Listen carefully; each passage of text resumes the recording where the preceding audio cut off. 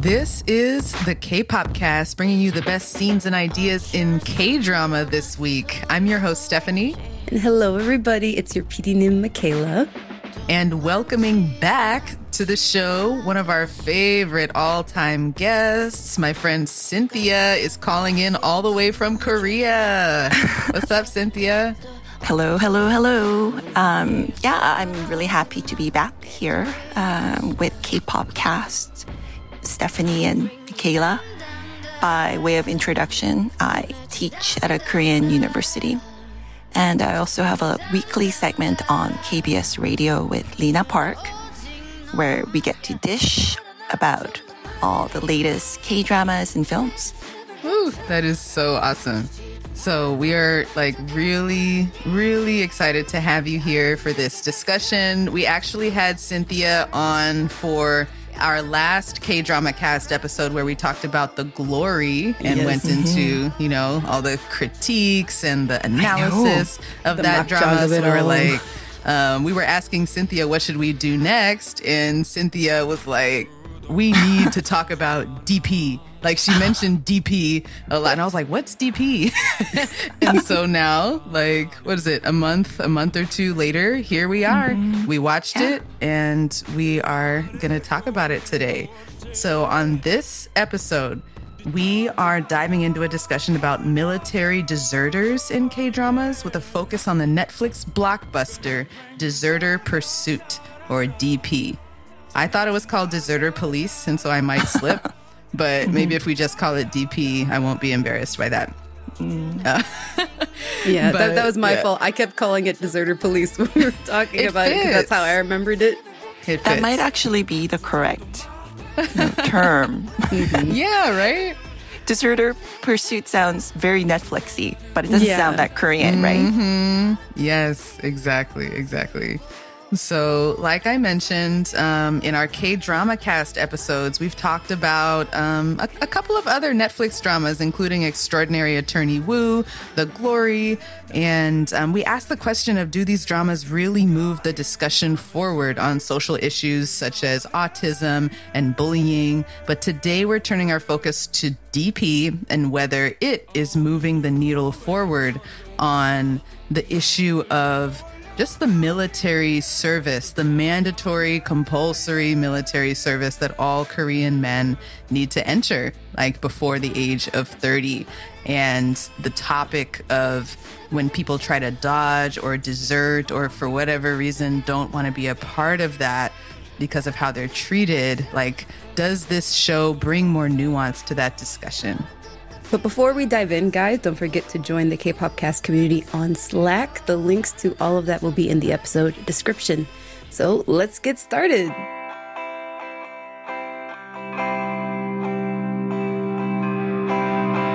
So DP, guys, it's been a few months and 2 years for me since I actually watched the show back when it came out in 2001.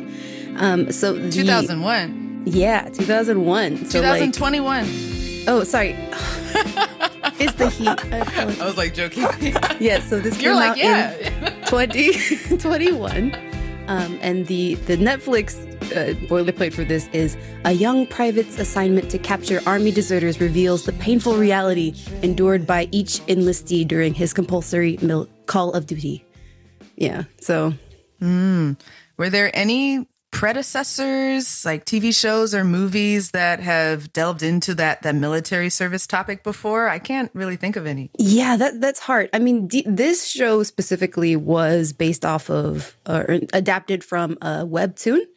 So as far as previous media, you have the DP Dog's Day by Kim Bo-tong, I believe. Mm-hmm. Yeah, so a very similar story. It's not exactly the same. It was an adaptation, but it's again centered around this character, An Jun-ho, who is a DP and who's going through the realities of military service and what it means to go after these defectors. Who, I love this little quote when they're for the book where it says, "This is a story about how I'm looking for somebody's son, brother, or lover." These are real people that I'm going after and treating like criminals.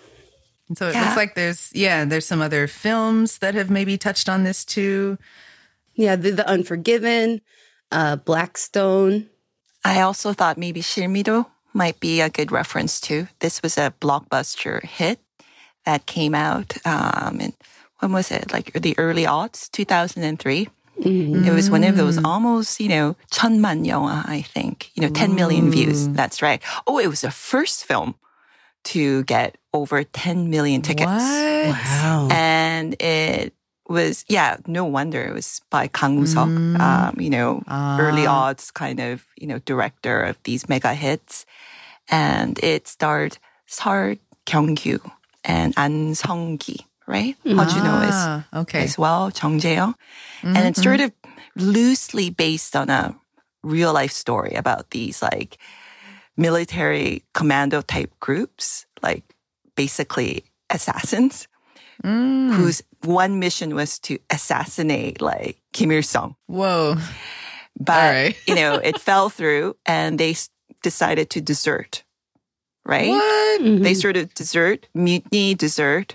And, they made it all the way almost like surprisingly close to the Blue House. Oh, wow. And, right? So, the movie is very loosely based on this historical incident. But I think it kind of had this essence of like when the military or when the government really kind of makes, like just uses these young men, right? To their ends. And then just makes them, just treat them like expendables, right?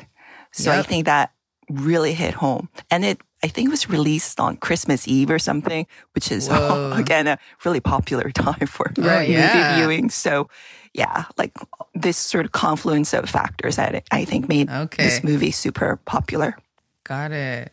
No, thank you so much for explaining about, the context of how it was received in Korea, where sometimes, from across the world, we're not as aware of how certain things were received critically and by the audiences. So thank you for that. We over here in the like K-pop fandom world, we're talking about, where do we see the military in K-drama? And there's like rom-coms come to mind, or Crash Landing on You, Descendants of so the much Sun. Fun. It's just like all fun. It's just all these like hot buff guys like running around the base. Just an excuse to see men in uniform and out of uniform. Out of uniform, shirtless. Yeah, right. Or we as K-pop fans, like that's what we're served on, Netflix or Viki, and we're often not shown the more serious pieces of art, right?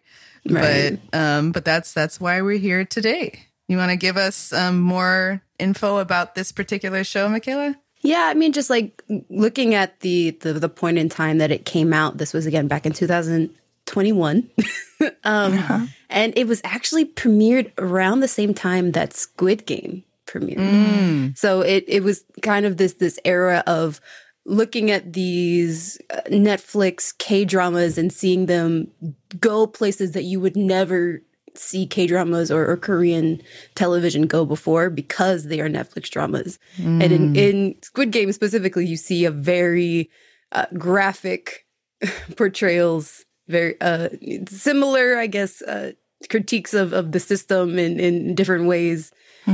With DP, I think it definitely got a little overshadowed, at least in the international community, because of Squid Game. I didn't even hear about it until Cynthia mentioned it. Yeah, but it was very popular in Korea. I think some of the ratings it was like the number 10 show at some point on Netflix in Korea. And it sparked a lot of, these discussions again of like why the DP actually exists. And during this time, the military had to make like press releases about the fact that they are actually in the process of disbanding the DP. But again, this is in 2022 that they actually disbanded the DP. So this is spoiler, an issue that has been around a while. It's recently been taken care of as far as like it doesn't exist anymore. In that form, at least. Yeah, and I think you mentioned also it was a breakout show for a lot of young Yeah. actors, right? Yes. Oh my gosh. During the second watch, okay, when I watched this the first time, there was only a few people that I recognized. Obviously, the leads like Jung Hae-in and Ko Kyung-pyo I recognized. But then going through, I'm like, oh, here are all these actors from all these Netflix dramas that were so popular after.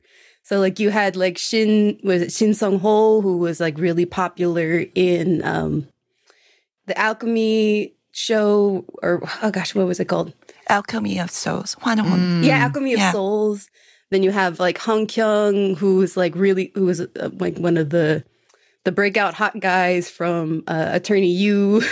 Like there were just so many guys in this cast. First of all, it's a very male And cast. Sokku from our Liberation Notes. Yeah, Yeah. like all of these guys really got a breakout. Or this is definitely one of those shows where you see them, each of their characters having their moments, and then you see, okay, this is like the show where they got to go and do those other big things later in the following years. Yeah, I mean, I just did sort of a short run through Yes. of like basically every sort of face I could kind of recognize. And you were mentioning Son Seok-gu, Shin Seung-ho, but like that guy, the older guy, Hyun Bong-sik, Yes. it's hilarious. Yeah. Oh, wow. He's actually one of the younger actors. He was like 84. He's younger than Son Seok-gu, and he's younger than No Jung way. Hae-in. Yeah, he's What? one of those like actors that are really famous for looking older than his actual age. So he's always playing like the manager or like the conde That's manager. hilarious. Right? Right. Wow. You mentioned Hong Kyung, and right now I'm sort of enjoying him in Akki with Kim Tae-ri. Ooh. Oh, right. Yeah, that Korean sort of ghost drama from it's playing. I think the last show is airing tonight, but yeah. Cool. Yeah, I mean, and it's just previously in Weak Hero Class, like I think that was also a very popular show. I mean, like there's Yoo Soo-bin from Crash Landing on You, Chae Hyun-wook, who really hit it big last year with 25-21, Yeah. Oh, right. Yeah. right? Yes. Im Sung-jae. I really like this guy. Like he's kind of a new face, and he really hasn't kind of hit it big in big shows or mainstream cinema, but he's had quite a few roles in like indie cinema. And then this one series called Unframed. It's like this sort of, I think, 4 different actors, including Son Seok-gu, wrote and directed these sort of 30, 40-minute films. And he's in one of them. And it's Nice. apparently he also has a role in the next Ji-hook Netflix series as well. There's 2 female actresses that really caught my eye as well. It was Ishar, Oh, right? yeah. Yeah. She had this big breakout role with 나쁜 형사. And then Jung Da-eun. I saw her just recently in 사냥개들. I think she played the sort of the archery girl near the end of the series. Yeah. So I'm kind of amazed by this like huge pool of talent, right? I think the last actor I'll mention is Lee Junyoung, a former member of U-KISS. That's right. That's right. Hey, for the Episode K-pop 3. fans out there. It was so interesting seeing him in such an Yep. aggressive, violent role, like Yes. very, very different from his idol persona. I was like, hey, what are you doing here? I was like, oh, baby June, no, Yeah, exactly, baby. because he's the maknae. He was the I maknae in the group. know. Well, everybody's got to grow up. So yeah, speaking of K-pop, that's a nice transition. Michaela and I were prepping for this show, and we were like, "What's the tie-in here to K-pop fans?" Or like, how do we, as K-pop fans, often hear about the military service? And to be honest, when I was coming up and I was just like listening to K-pop purely, I would just hear all of a sudden that one of my idols, one of the boys from a group, is like being shipped off to military service. And we see the like really cute pictures of them with their short hair and with their uniform on, smiling. Bye, I'll see you in 2 years. And then they come back and they're like usually pretty buff and tan, and they do like a sexy comeback song. And it's like, hey.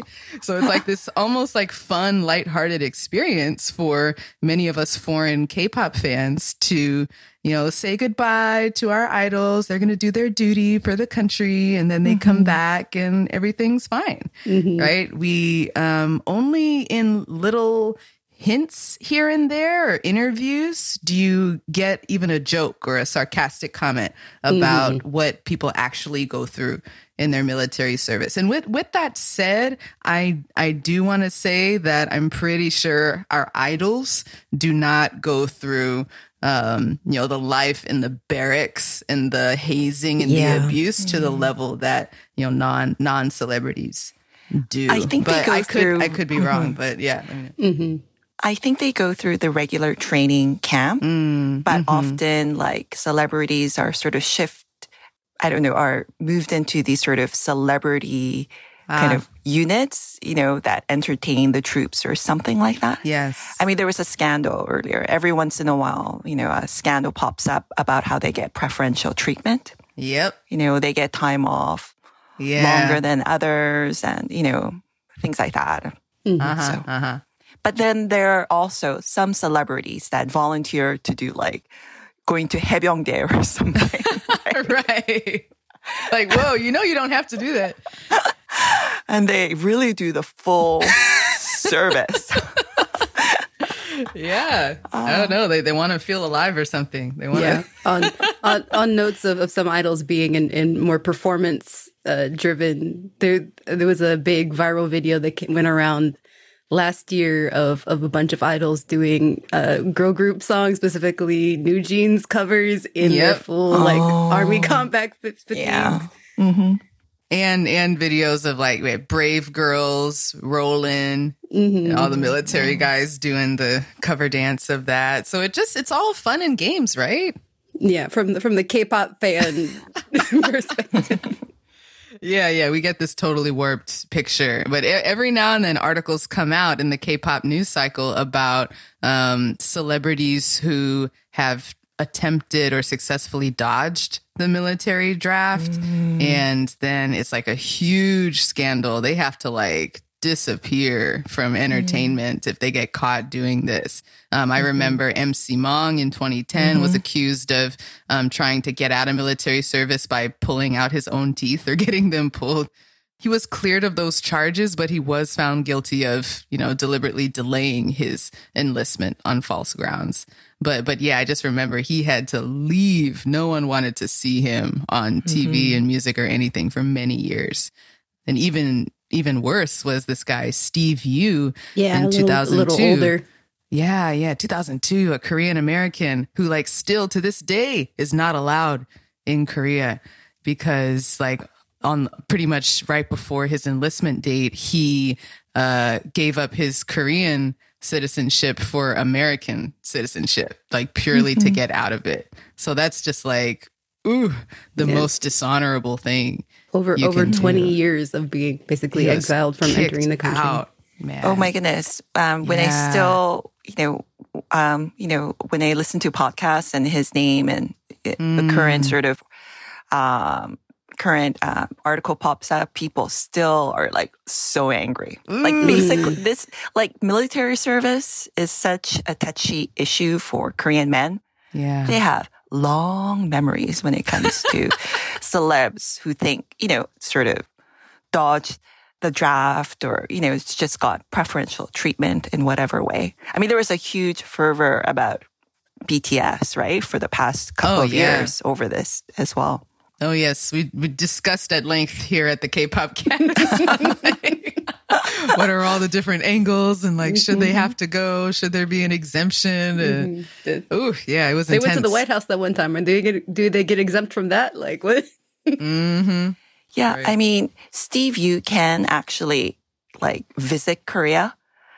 You can get the visitor visa that any American citizen can get. But what he specifically wants is the F4 visa that allows him to work here.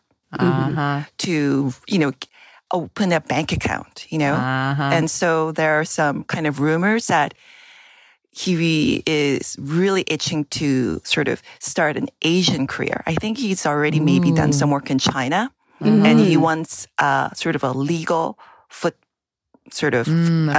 base. Like a base, yeah. In Korea, right? With the F4 visa. Good luck with that, man. Like, you kind of made your choice, But yeah. Yeah, when I was looking into this, because I was seeing if there was any updates on his story, because I had seen his name pop up in the news recently, because there were some courts that were ruling in favor of him getting an F4 visa, though we're still waiting for final updates, I think, on that.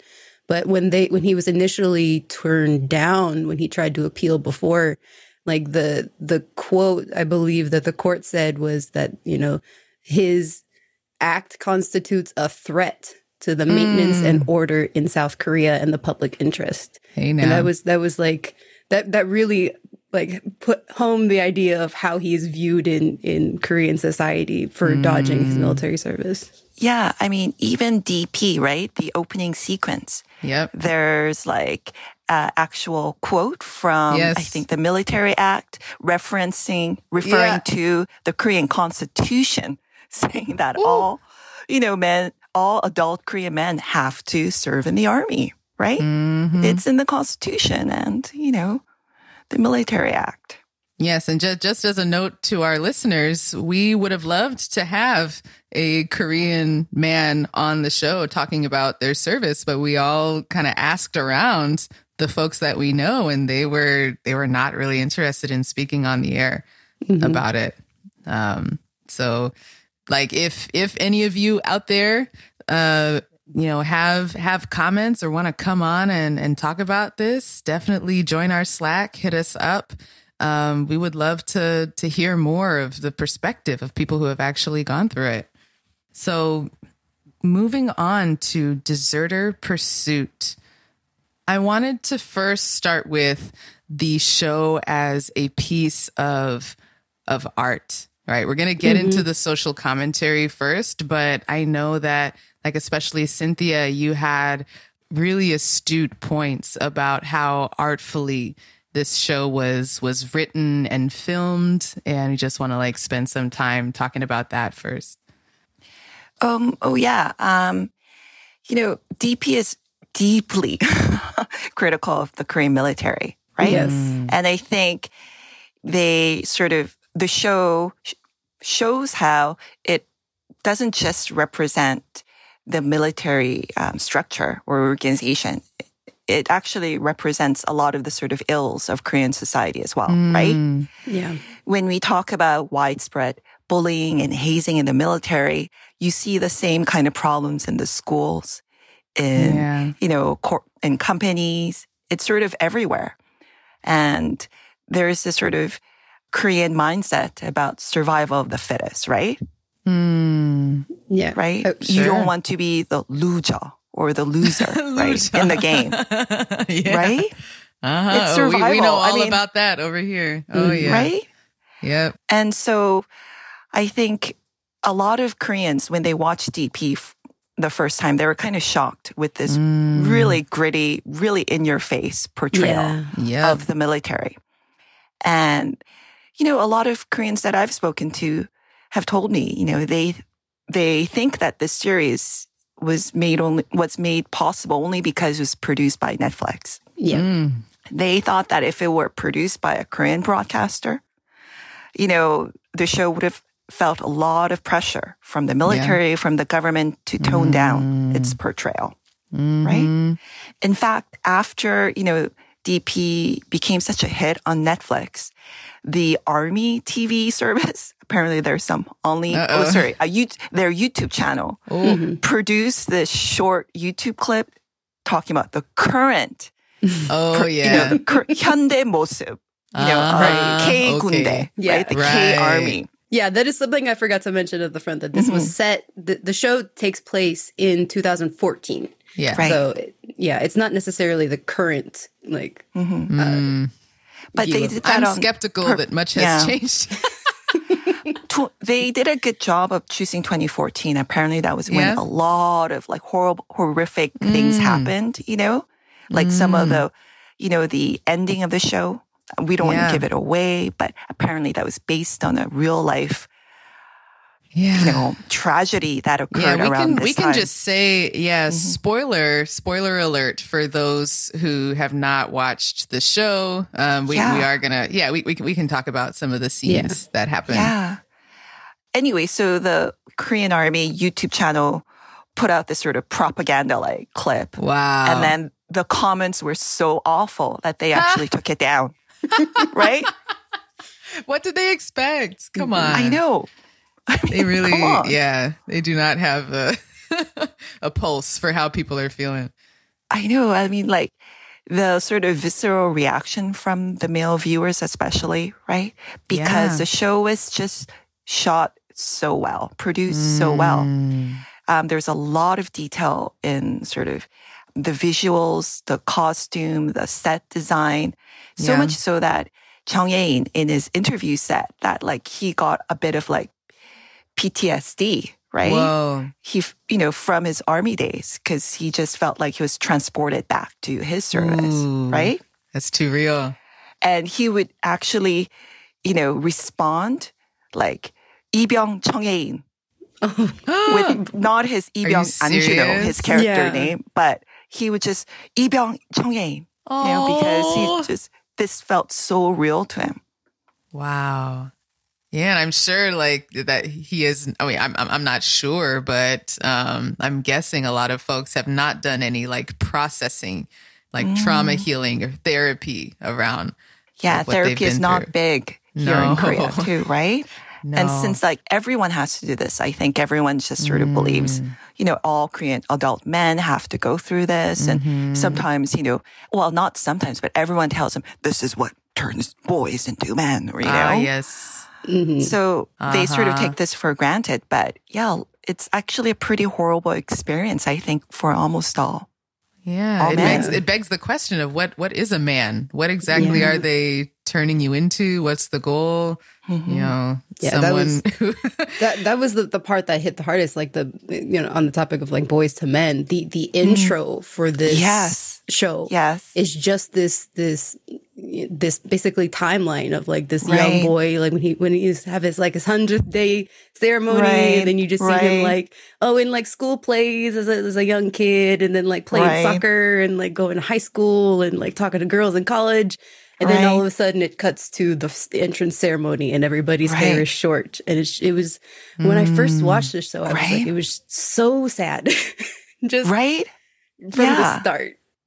Like that's when you know this is a great show, that they put a lot of effort and thought into everything. Because I mean, it seems like a very sort of nostalgic montage, right? Yeah. But then at first, but the more you see it, there's like sadness. And then the last scene or shot where Chung Ye-in just looks into you, and you know he's thinking, what is going on in here? You know? And you just feel so sad for him, right? Yeah. And then he turns away and he's just one bald head in a sea of bald heads. Yes. Right. That's really well shot, actually. Yeah. Like how it at once gives you the feeling of, wow, this could be anyone, and this is everyone. This is a big group, a big swath of our society going through this, but it is also like hyper-focused, individual, personal, emotional story. Yeah. And I was kind of interested in the way like their DP, right, director of photography, decided to shoot this series with this sort of lighting and colors. I mean, you have this sort of like fog-like, mist-like effects at the army base especially. Yeah. Right? And there's sort of like color grading to give this drama a vintage feel. Because it is set in the past, 2014. Yeah. Kind of like an Instagram filter, right? And often you see this in movies and dramas when they're doing a flashback scene. Yeah, the whole time I felt like I'm watching more of a movie than a TV show because of the look. Yeah. But, you know, on one hand, the whole series feels like a flashback, right? But I also felt it to be a little bit like nightmarish You know, it's not a pleasant memory, right? The colors, the saturated colors, you know, the orangey sort of teal-like colors. And I think for a lot of Korean men, right, they watch this thinking, oh, this is like a nightmare from the past. Right? Especially the evening scenes, right? A lot of the sort of hazing takes place at night, right? Yep. Under the cover of darkness. Oh, yeah. And I just thought, wow, you know, no wonder, you know, the movie, or sorry, it's the like series. super quiet. There's no other noise around the base. You just, have the scene playing out of the bullying. Right. So, you know, I just thought this whole team really put a lot of thought and effort into, you know, to make this experience, like their experience of the army, come to life, right? To use all the sort of tools at hand to make that, you know, sort of vision realized. Yeah, because there are those moments that are feel very real and raw, and then there are also very more surreal moments, especially like in the cases where An Jun-ho is having his flashbacks. That was something, parts that confused me the first time, because they do suspend reality in situations where he's, you know, on his night duty, and he's, you know, seeing visions in each of the prison cells that he's guarding of his past. Yeah, that's right. Yep. And even the very last, you know, the final scene, right? Which is, again, spoiler alert. But go ahead. It looks like he's actually deserting the army. Right. I know, right? Right. But obviously he's coming back for DP2. So that's not the case. I mean, it's like an emotional desert, like saying, I'm not just going to follow orders blindly. Yeah. I think that's because that's the first step. He decides to walk away from the group that's marching in one direction, Just and he doing goes a in the drill. opposite direction towards the gate. Yeah. That's pretty powerful. Honestly, like when the credits rolled on the end of the first season, I was like, man, I'm done with this. But then the post-credit scene came on and he walked away, and I'm like, all right, I'll watch a little more. Right. You know, because I was like, how can I root for this character that just continues to go along with everything? He's conflicted, yes, but I was like, I need to see more resistance, like stat, you know? But for me, I think the fact that action he took was only at the very end, and I was left wondering before that, I was like, is he gonna resist or not? I think part of that is because the show struggled with what genre is it trying to be. Like there was a buddy cop action feel to it in a number of the episodes that kind of rubbed me the wrong way, as I was really hoping to get into like critiquing and resisting this system. But then all of a sudden I'm on like a funny, like comedic high-speed chase, you know, like toppling over barrels and, you know, chasing the bad guy. And there wasn't much questioning in those scenes. It was like for fun. And so I was just like, okay, when are we getting to, you know, but I do like something lighthearted, but I think in the context of a police show, like portraying the main characters chasing a bad guy, quote unquote, as like fun, happy, it's problematic to me. Or it sends the wrong message. Yeah, or it conflicts. Yeah. Especially in the case of like, they're trying to say that what they're doing, or what we can interpret as saying what they're doing is actually wrong. But when they're gamifying it and making it fun, it detracts from that message. A bit. Yeah. But that was my main thing.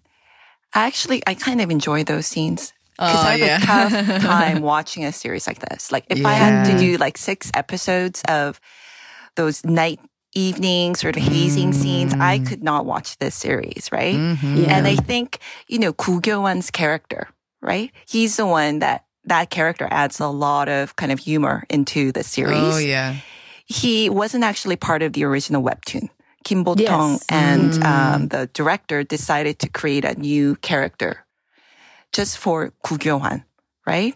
And I think they wanted to balance out some of the, the tragedy with sort of the humor. And they purposely used this sort of detective kind of like, you're right, buddy cop genre into the show, I think, to make it a little bit more palatable, I mean, that Busan scene, do you remember? When they're on the tour bus? I know. Oh my gosh, yeah. Oh, yeah. I love that actor. He's hilarious. Oh, yeah. He's wonderful. But I was like, I don't want to be laughing along with a cop who's doing like arresting people who shouldn't be arrested. Yeah. But he's not a cop, right? He's an army. He's just like a soldier like everyone else. That's the funny thing about DP.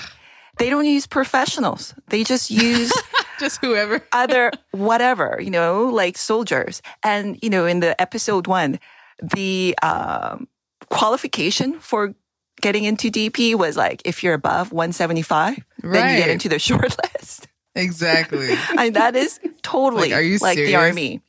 It's like, there's no rhyme or reason to this. Yeah. Right? Yeah. And I love those kind of details because all the while, the writer and the director is saying, this is the army. Like it just represents all of these sort of like hierarchical, irrational aspects of Korean society. And you see it sort of crystallized in the army, where the army, right, it's really a really closed sort of unit or entity to itself. It gets no sort of auditing, is there, or 감사 from hardly any other, government organization. Yeah, who right? would? Who would do that? Yeah. Right? That's risky. Right? If some soldiers are charged, they get their own military court, right? Oh, yeah. Yeah, so, yeah, it kind of, just wait, we were on a tangent. What was our original point? I know. So we're okay. still, we're talking about the genre here and the acting, the actors we loved. What were some of our most memorable performances or scenes in the show? For me, it was absolutely Choi Hyun-chul. He has a nickname. He's called the Joaquin Phoenix of Korea. What? Really? They believe he has a sort of intensity, which is kind of funny because he also has this sort of very cute, nerdy persona as well. Yeah. Right? But that scene, it's that nightmarish scene where he's running down this very narrow passageway in this apartment building, right? The director uses a body cam to get this full effect of how basically his, emotional state, like his mental state is just breaking down. He's just falling apart, right? It's a mental breakdown. And because this is after his character Suk-bong has first, attempted to take revenge on his bully. With Hwang Jang-soo. After Hwang Jang-soo has left the military and has gone back to being a civilian, is like a sad guy working in a right. Oh, that's right. That was pretty funny. That they had him working at a convenience store after he was such berated a big by his manager in the army. Yeah. Yeah, but I remember exactly the scene you're talking about, and I was pretty impacted by that camera work. I felt like I was there with him. Yeah, I believe he won Best Supporting Actor at the Paeksung Awards for his performance, right?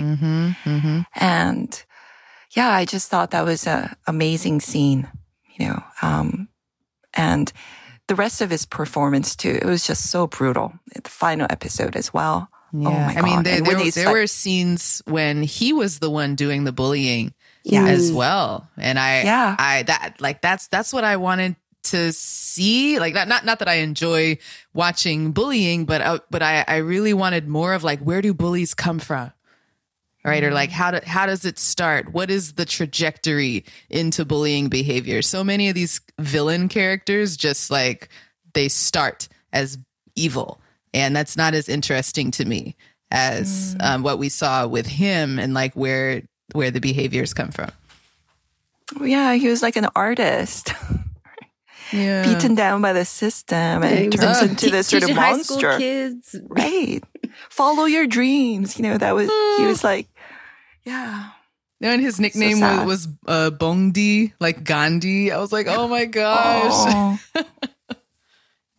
Too sweet. No, that's a really good one. Mm-hmm.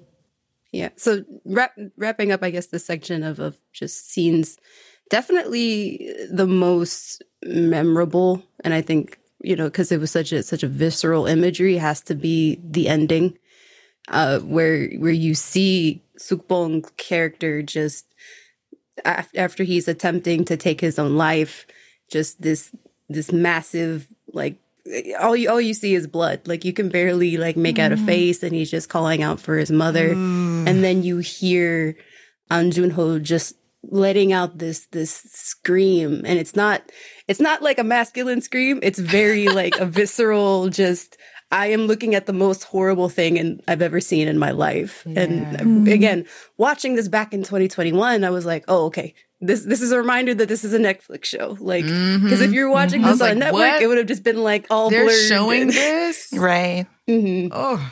And as far as like, again, this came out around the same time as Squid Game. And Squid Game, they show you everything. But this show, I feel like, while you do see a lot of like, violence, as far as like the most, I feel like they are a little bit more purposeful in the things that they do choose to show you. Because it again, with that scream that he lets out, it takes me back to episode 1, which ends on the mother seeing her son's body after he's defected, and also takes his own life. And the scream that she lets out, which when I first watched, I noted that they're really, they don't cut away from it. They really just hold on that scene and let you hear it and hear the actors' reactions to hearing it.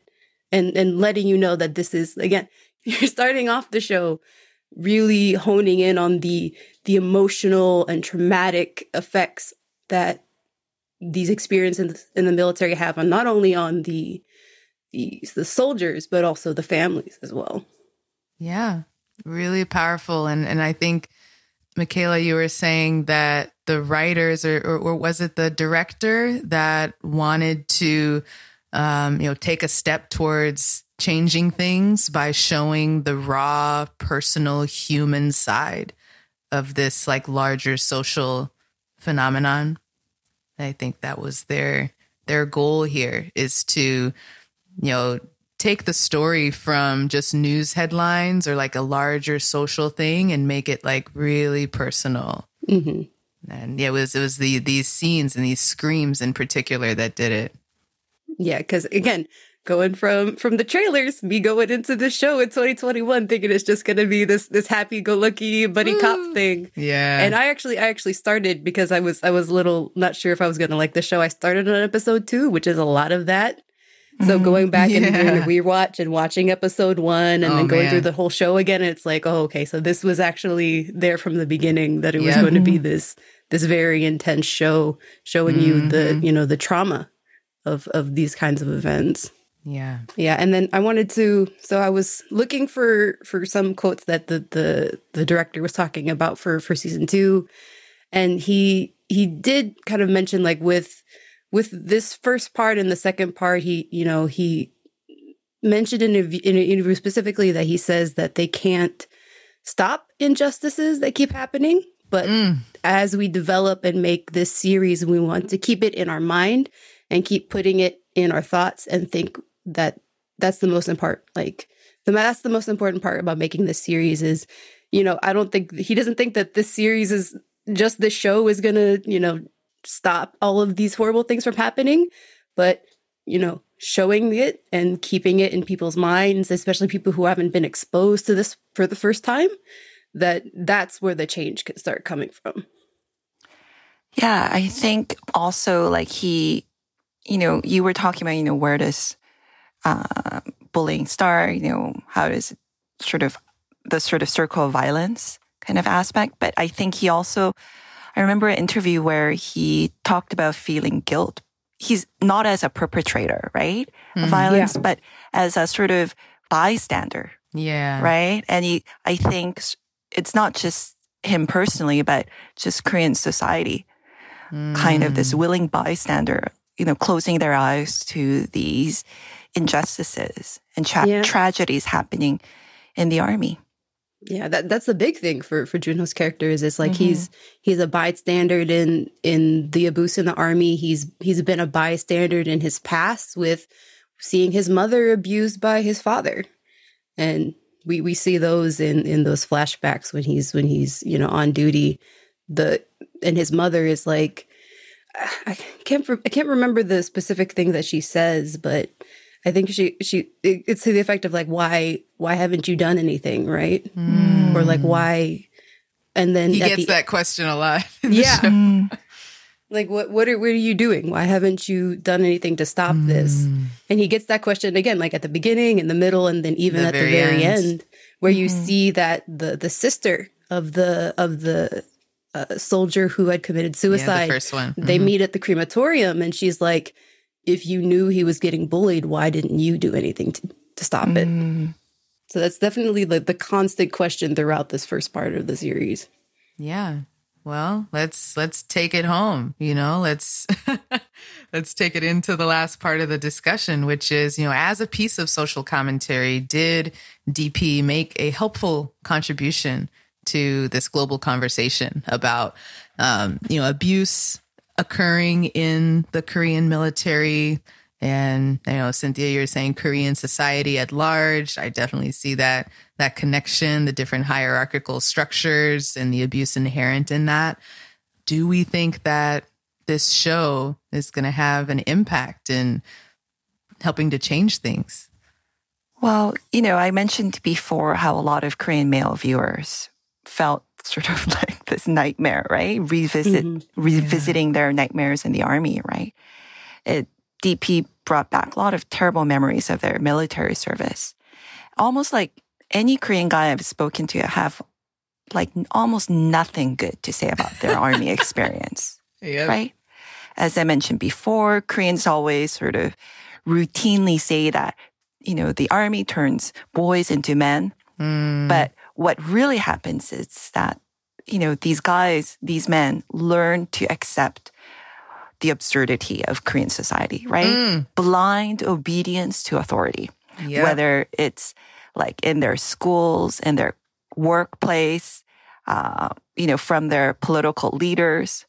And they learn to accept these sort of irrational social structures that's just sometimes based on age.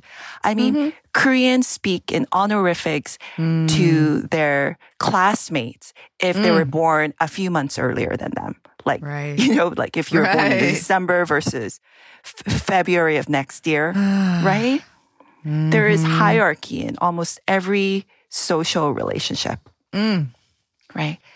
And they learn that in the army. Sometimes, and in the army, it's even worse.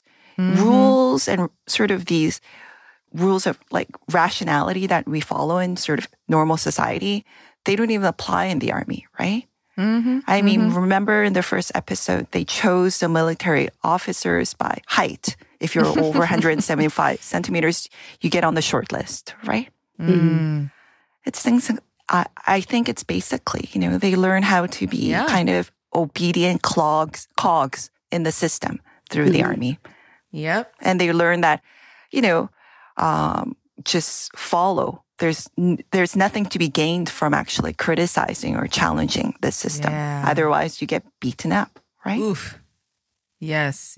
Oh my gosh, there's so much there. Thank you for sharing that and putting it so well. Like inherent, like there's a thread here that like inherent in those hierarchical structures and relationship is the concept of authority, like power over the person who is younger than you, smaller than you, more junior to you. It's not just that they have less experience in something and they should, listen to your advice. It's like, no, you as the superior person, you now have like full reign or power over this person's body, like in a total way. You mentioned Hwang Jang-soo, right? Yes. Like after the army, he was he was big man in the army, right? Bullied everyone. But once he got out, he doesn't really have an education. He has no job experience. So he's working like as an alba somewhere, right? The army does that. Actually, in the army, sort of the usual sort of hierarchy based on socioeconomic class or age, that actually doesn't apply in the army. In the army, it's when, on the year or even like the month that you started the army, right? So even you may like kowtow to someone who's younger than you, who has less experience, less, than who's sort of below you in every sort of socioeconomic indicator outside of the army. And that's really fascinating. And what that does is it just across the board breaks everyone's like sense of inherent self-worth. Like if they had worth or status outside, it just totally gets broken. Everybody experiences what it's like to be on the bottom and powerless, which is, I guess, the point to prepare you for that. Oh, man. Yes. So many like impacts of the military service. And like, I think we would even connect it to further back in the school system, right? In the office work, hierarchy, like the same kind of thing is going on. But in the military, it's this special, like hidden zone where no one can hear you from the outside. You're not in touch with your family or anything. So it's just this, insidious, like pure distilled arena for abuse in like a fantasy way, almost like you can do anything and have anything done to you in that setting. And this show does a good job of starting to show like, this is the extent of what goes on there. So in that sense, I think it's really good for, I'll just speak as a non-Korean person, a non-Korean fan. It is really valuable for us to get this inside look because we're not going to get it on variety shows. We're not going to hear it from the idols themselves. Come on, man. Yeah, exactly. 진짜 사나이. Oh man. Yeah. Oh wow. Yeah. They actually mentioned that show, right? Like, there's a soldier who mentions how they're filming 진짜 사나이 somewhere, at a base, neighbor base or something like that. I don't know. Wow. Yeah, night and day. But yeah, I continue to wonder, it just seems like a really daunting task to change something that is so ingrained and systemic, so ingrained that it connects to like the use of honorifics with a classmate that's a few months older than you. Like how deep to the core do we have to go to change this issue?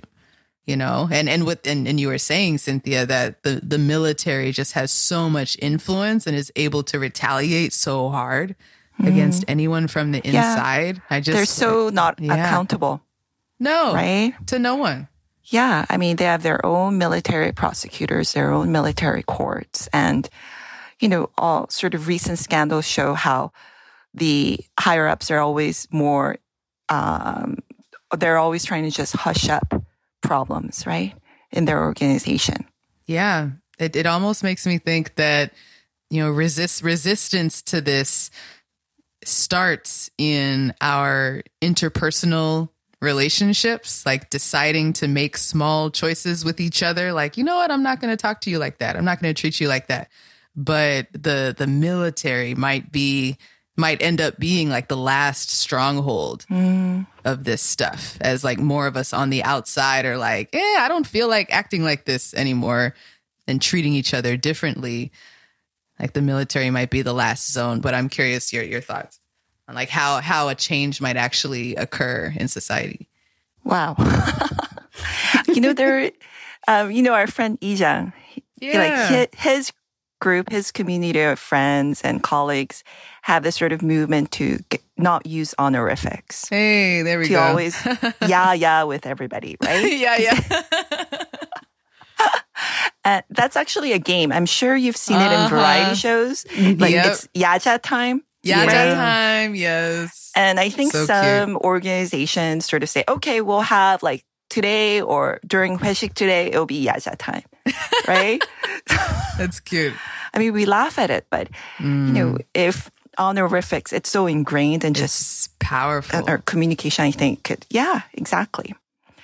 And you can have respect for one another without using these sort of, age-old sort of systems, right? Totally. Yeah. So I have no easy answer small. to that. But I do think maybe women are the answer, right? Hey, there we go. Like, I do believe because women don't go through the army, we are inherently more progressive than men in Korean society. Right? But, Korea is still such a patriarchal society in women every don't facet, have the power, right? the authority. Yeah. Right? In government and politics, in the corporate world, right?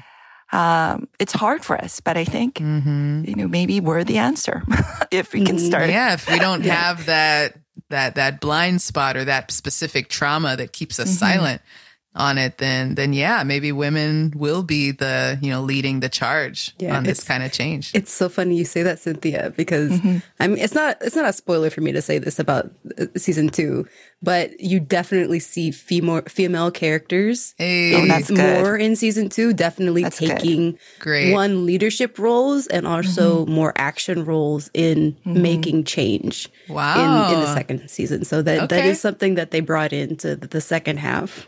All right. I'm going to have to turn it on tonight as I enjoy my sundubu. Yeah. I don't. Right. And I guess to add on to that, like as far as where they continue these conversations about change, again, not to spoil anything. I don't think this is a big spoiler, but you do have scenarios in which you have like the general coming onto a news broadcast being like, the system is important because North Korea is a threat and we have to maintain it the way it is because it works. And then you have, again, the women coming into the conversation and saying, okay, in these specific scenarios of deserters and the issues that happen when, a deserter either harms another person or harms themselves. Yes, especially in the case of the deserter harming other people, they are at fault. But the system, the government is also an accomplice in that scenario. That's right. They don't want that conversation. Well, I'm looking forward to season 2. Yeah. This weekend. Let's watch it and let's chat about it. All right. Shall we wrap up? I just will add one last point just to kind of give updates to how actual changes in the Korean military. So there was a Reuters piece that I found from back in 2021 that mentioned that there in certain scenarios, like especially after 2019, when they allowed, again, going back to what you said, Stephanie, of how, of isolation, when they allowed soldiers to use their cell phones, that there was a lot less scenarios of abuse in the barracks because of again, them being less isolated from society. Also, they could like record one another, you know? Ooh, that's big. Yeah. I mean, right now, there's a huge sort of issue in Korea about bullying of teachers by parents, right? Ooh. And one of the issues is like they're all getting their cell phones out and recording each other, right? Wow. I mean, yeah. I mean, I think if you are allowed, cell phones, I mean, you could record and document these sort of incidents more clearly. I mean, more easily. Yeah. Well, yeah, I'll take any tools, any weapons we can take in this struggle, So on that note, thank you both for a thrilling, insightful conversation on Deserter Pursuit or Deserter Police. Season 2 is out now on Netflix. Check out season 1 and season 2. Let us know what you thought of the show and our discussion in our Slack. And Cynthia, always a pleasure. Oh my gosh. Yes, like thank you so much. That was so much fun. Chatting with you. Is there anything that is there any way that folks can follow you and your work, Cynthia, or your podcast? They can go on to KBS Radio one fine day and and catch sort of my weekly segment on K-dramas and films that way. Yay. All right. We'll put a link to that in our description as well. And, you can find me on Twitter at sparker2. And I'm on Twitter at Michaela, or X, I guess now. Oh, God. Michaela JK. I'm not calling it X. Goodness. I refuse. Just wait. It's not, is it Zeet? Or it's not, you're not like tweeting anything anymore. It's Zeeting? What the heck? No, I mean like I know. Right? I refuse. You're Zeeting each other. It just sounds so wrong. Oh my God. It's such a freak show. It is. Yeah, so we might be on Twitter when you look for us. We might not. You can find us at the K-pop cast on whatever things are called nowadays. Twitter, Instagram, all of that. Yes, all Threads, right. I guess. I don't know. All right, thanks everyone. Have a great weekend, and we'll catch you next time on the K-Drama Cast. Yeah. Bye, everybody. Bye.